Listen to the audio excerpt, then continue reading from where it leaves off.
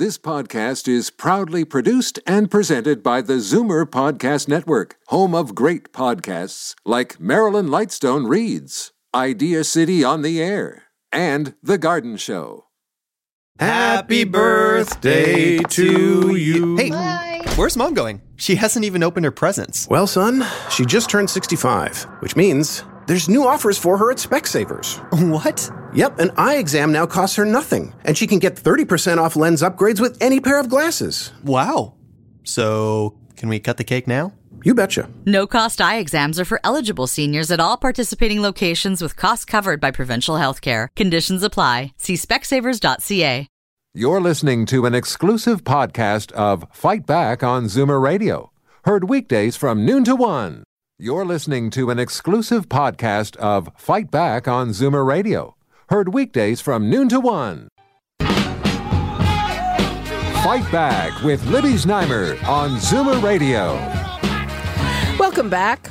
It's a financial bombshell at Toronto City Hall. Outgoing city manager Peter Wallace predicts if the City of Toronto continues on its current financial course, it will face a massive $1.5 billion budget gap in just 5 years.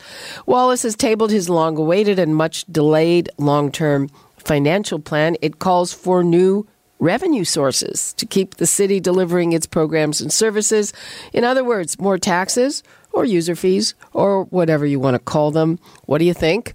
416-360-0740, toll free 1-866-740-4740. Right now, let's go to Councillor John Burnside. He's on the Budget Committee and the Councillor for Ward 26, Don Valley West. Hi, John. Hey, Libby. Thanks for having me. Thanks for coming on. What do you think about this? Well, obviously it's troubling, and obviously the city needs to make some very hard decisions. But I think ultimately what we need is a proper deal with the province and the feds. I have no problem. Well, I shouldn't say I have no problem, but I'm willing to go to the taxpayer and say, okay, we need to, if you want these services, we're going to have to raise taxes to provide them. The problem is Toronto covers so many expenses that, in my opinion, aren't really our expenses to cover, and we really need a serious discussion with the other levels of government. Well, that's what city politicians always say when they're told, well, you're not working within your means. They say, well, it's the province's fault, and they go with their hand out to the province. I mean, how long is that a valid excuse? Well, I think until the other levels of government actually sit down to discuss that. All that said, I understand your point. I think we do need to take some things seriously. Like, the same day that Peter Wallace's report came out, there was an article about fare evasion on the TTC that's costing, minimum $20 million. I suspect it's $40 or $50 million a year. So we absolutely have to get serious with our own issues, such as fare evasion, and looking at things. Do we really need? Should we be giving free fares to kids 12 and under, unless they're accompanied by their parents, for instance? All that said, yeah, go ahead. What about spending? What about? Just to bring up an example that's probably a little exaggerated, but remember the guy with the stairs and the discrepancy in what it cost him to make a small repair and it cost the city? Now, granted, his repair wasn't good enough for a public place, but surely somewhere between the $5,000 he spent and I forget what the ginormous number that the city would have paid for that work. Somebody is paying too much somewhere. Absolutely. I mean, one of the things that I think grips all government is this fear of lawsuits and trying to cover yourself every which way. So the question is, do we overbuild things? Are we looking for the best deals? One of the problems the city has, though, they have this fair wage policy, which you may or may not agree with, but it does add to the cost of building infrastructure. But at the end of the day, you can't get away from a $3 billion subway or a $6.4 billion relief line. Those costs are real. So, unfortunately, we can't get an army of people from Etobicoke to build those. Those expenses are something that have to be tackled. Mm-hmm. And Doug Ford was just elected leader of the Conservatives. If the today's polls turn out on election day, he could well be the premier, and doesn't sound like he would be overly generous. He says the city spends way too much money. So how would the city deal with that? Well, the province has its own problems. So, they're going to have an $8 billion deficit. So he has if Doug Ford gets elected, he's going to have to deal with his own issues. But I'll just give you one example, Libby. This past winter, there was this whole discussion, some would call it a crisis, on homelessness. Mm-hmm. And if I dug a little bit deeper than the headlines, and it turns out that one of the reasons the shelters were so busy was a huge increase in the number of refugees using the shelter system, to the tune of an extra $40 million a year. Listen, I'm all for bringing in refugees. I'm all for compassion, but that's a federal responsibility. Toronto assumed that responsibility to the tune of $38 to $40 million. So, it's not me saying, hey, look over there, it's their fault. It actually is their fault. And we can't keep assuming the responsibilities of everybody else. How much homelessness did you hear of in Mississauga, Oakville, Vaughan? Well, we spend far more per capita on that issue. But that's because most people come to Toronto because we offer the services, and we're going to have that discussion. Okay, let's go to the phones. We've got Pat in Toronto. Hello, Pat. Yes. I'm a senior. I'm a financial planner, a CPA. I'm also a municipal councillor in Muskoka. Mm-hmm. I think I understand the problems we've got, and they are many, and there's no easy solution. Capital budgeting is one thing that municipalities have not done properly for many years. The province is trying to get them to do that. The other aspect is many of the elected officials have little training in finance, and it's not their fault, but the government is essentially run by the employees. And my big concern is people who work for government at all levels are in a totally different class than the rest of the world, in the sense that they've got gold-plated pension plans. Where you're getting a 70% pension if you're there 35 years, fully indexed for inflation.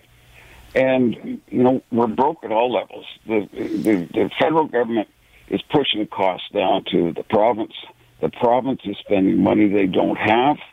And now you watch what will happen, I suspect, under Mr. Ford, and maybe it'll be the right thing to do. He's going to stop pushing, or he's going to push costs down to the province, from the province to the municipalities, and stop giving them out money. So we're in an awful pickle, but we have to wake up. We can't spend money we don't bring in, and that's what's happening at all levels of government.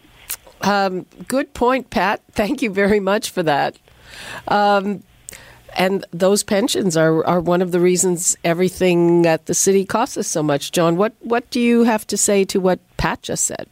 Oh, no, I agree with Pat. One of the problems is that councillors in general read a report and then think they're experts on finances. And so that's a very valid opinion. The other thing is it's not like the party structure where we actually have teams of people poring over budgets. That's just one of many responsibilities of a local councillor who, to Pat's point, need no qualifications for that role. Absolutely. Okay, let's go to John in Toronto. Hello, John. Hi, Olivia. I'm a concerned Toronto resident. I understand what the people are saying about the budget and everything, but I really have an issue. As we know, Toronto has probably the lowest tax base in all of the GTA, and they've been maintaining that. But I think it's time that we really have to raise taxes. I think I used to live in Vaughan not even a couple of years ago. I had a cookie cutter house, 35 by 82 feet, 2,000 square foot. I moved down to Toronto. I have a 121 by 160 lot, 3,000 square feet, ravine lot, and I'm paying 35% less taxes than I was paying for the cookie cutter in Vaughan. Now, with this upcoming election, Toronto's had a problem upon amalgamation with all the downloading that the province sent to us, TTC, et cetera. TTC is a big problem. Now, I think I really like to get into party politics, but if Ford gets in, he's not going to like Toronto. He's going to give us more expenses. He's not going to download any money to us at all, and that's a bad thing. I don't look forward to it. Yeah, I mean, I'm sure that's a worry, though. Frankly, Etobicoke is in Toronto. Yeah. As is Scarborough, so and that's his power base. So we'll see how it goes. But interesting thought. Yeah. Thanks a lot. Thank you. Take care. Okay, let's go to Norm in Toronto. Hello, Norm. Hello. Hi. Before I start, that comment that people keep making about the low taxes in Toronto, what they have to do is open their eyes, look around, and see the massive business tax base that's here in Toronto that does not exist in places like Vaughan. That's the primary reason taxes are held low here in this city. Well, my real point is this. Before you start raising taxes, as every other person has said, let's start looking at the money we're spending. A very simple example is this. I live on a small street with a lot of elderly people. Every time one of my neighbors feels ill, they call an ambulance. And every time an ambulance shows up, a massive fire truck shows up, a police cruiser shows up, and you have about 6 or 7 civil servants standing in the middle of the street chatting. It's outrageous. You see every time there's a small fender bender in Toronto, the same thing happens. A massive fire truck shows up, a police cruiser shows up, and on it goes. Norma, I don't think that's true. When there's a fender bender, you have to go to one of those crash reporting sites. No, I'm telling you, if they call an ambulance, somebody's banged their head in the accident, they call an ambulance, the police show up, fire truck shows up. I passed one yesterday on Bayview Avenue. No serious damage to the vehicles, but the moment they call an ambulance, that's what happens. Well, I don't know. I think we have to... And every time I go shopping in the local shopping center, inevitably there's a massive fire truck sitting there, especially in the summertime, the engine running, the air conditioner going. Well, one firefighter sits behind the wheel, and 4 or 5 of them are inside shopping. It's ridiculous. And you're going to raise my taxes? Okay, Norm, I'm not sure about some of those things. John, what do you think about Norm's comments? Well, yeah, in terms of the fire department, I mean, it is an issue. Unfortunately, they have to be on call for when something might happen. Heck, we're spending about $4,500 per capita on the island. Residents there only pay about $1,200 in taxes. I mean, there's a lot of stuff that's out of whack in the city. I would like to get back to the comment, I think it was from John, about the low taxes. What people forget is we have the land transfer tax that is unique to Toronto, at least at the municipal portion. That, if we didn't have that would add about 20 to 25% onto everyone's taxes. But it is being borne by homeowners and businesses. So once you add that up, the tax picture is a lot different. The other thing is we have a much higher mix of condominiums, which, as you know, downtown are about 400 square feet. So they get put into the mix of the average, and that's why our average tax looks so low. Pardon me, but if you take that average 2-story home anywhere in the GTA, highest taxes, Old City of Toronto, next highest, Old City of North York, 4th highest, Old City of Etobicoke. Well, there's also the issue that, Toronto is older than these other places which needed new infrastructure. Yes, exactly.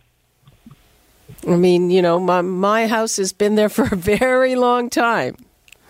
as opposed to something newer in the suburbs. Okay, let's go to David in Toronto. Hi, David. Oh, hi. Hi there. Thanks for taking my call. I don't have a lot to say because you took the words pretty much out of my mouth. As soon as the gentleman, John, spoke on the issue, I voiced my frustration with politicians, which is first response was to raise taxes, and second was finger pointing at other levels of government, all of whom I agree are equally guilty of incredible waste. In particular, I live in Broadview and Danforth. There's a massive capital project in the park that's been going on for a couple of years. I don't know why. Everything was just perfect the way it was, ripped out two beautiful staircases that are huge and putting in new ones. And I think maybe it's time for a review of this kind of thing, because we know in other municipalities, like in other jurisdictions like Montreal, there's been a lot of corruption. And to me, it's time to take a better look at things. Okay, thanks for that. John, what's your take on that? Well, I mean, it's a fair assessment, but by the same token, there's always pushback from the other side, which is our parks are getting run down, our hockey arenas are getting run down. Look what they have in Mississauga. So it is trying to, or Oakville or wherever it may be, it is trying to find that balance. But the last thing I think we can do is let our city get run down. I think ultimately what we have to decide is what we want to be. Are we a city that has nice roads, has good parks, and offers quality police, ambulance, and fire services? Or are we trying to do we want to get into all the social issues, which I think are really largely the responsibility of other levels of government? And until we make that decision of who we want to be, we're going to have this debate forever and ever. And yes, people will be pointing fingers at each other. Okay. Thanks for that. That is all the time we have. I'm sure it's going to come up again soon. Thank you, John Burnside. Thanks, Libby. Okay. We're going to take another break. When we come back, Andrea Horvath, she'll be taking your questions. Happy birthday to you. Hey, Bye. Where's Mom going? She hasn't even opened her presents. Well, son, she just turned 65, which means there's new offers for her at Specsavers.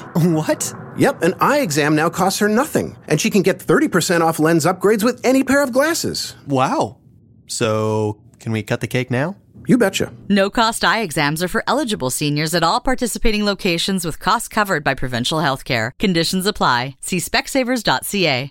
You're listening to an exclusive podcast of Fight Back on Zoomer Radio. Heard weekdays from noon to 1. You're listening to an exclusive podcast of Fight Back on Zoomer Radio. Heard weekdays from noon to 1. You're listening to an exclusive podcast of Fight Back on Zoomer Radio. Heard weekdays from noon to 1. This podcast is proudly produced and presented by the Zoomer Podcast Network, home of great podcasts like Marilyn Lightstone Reads, Idea City on the Air, and The Garden Show.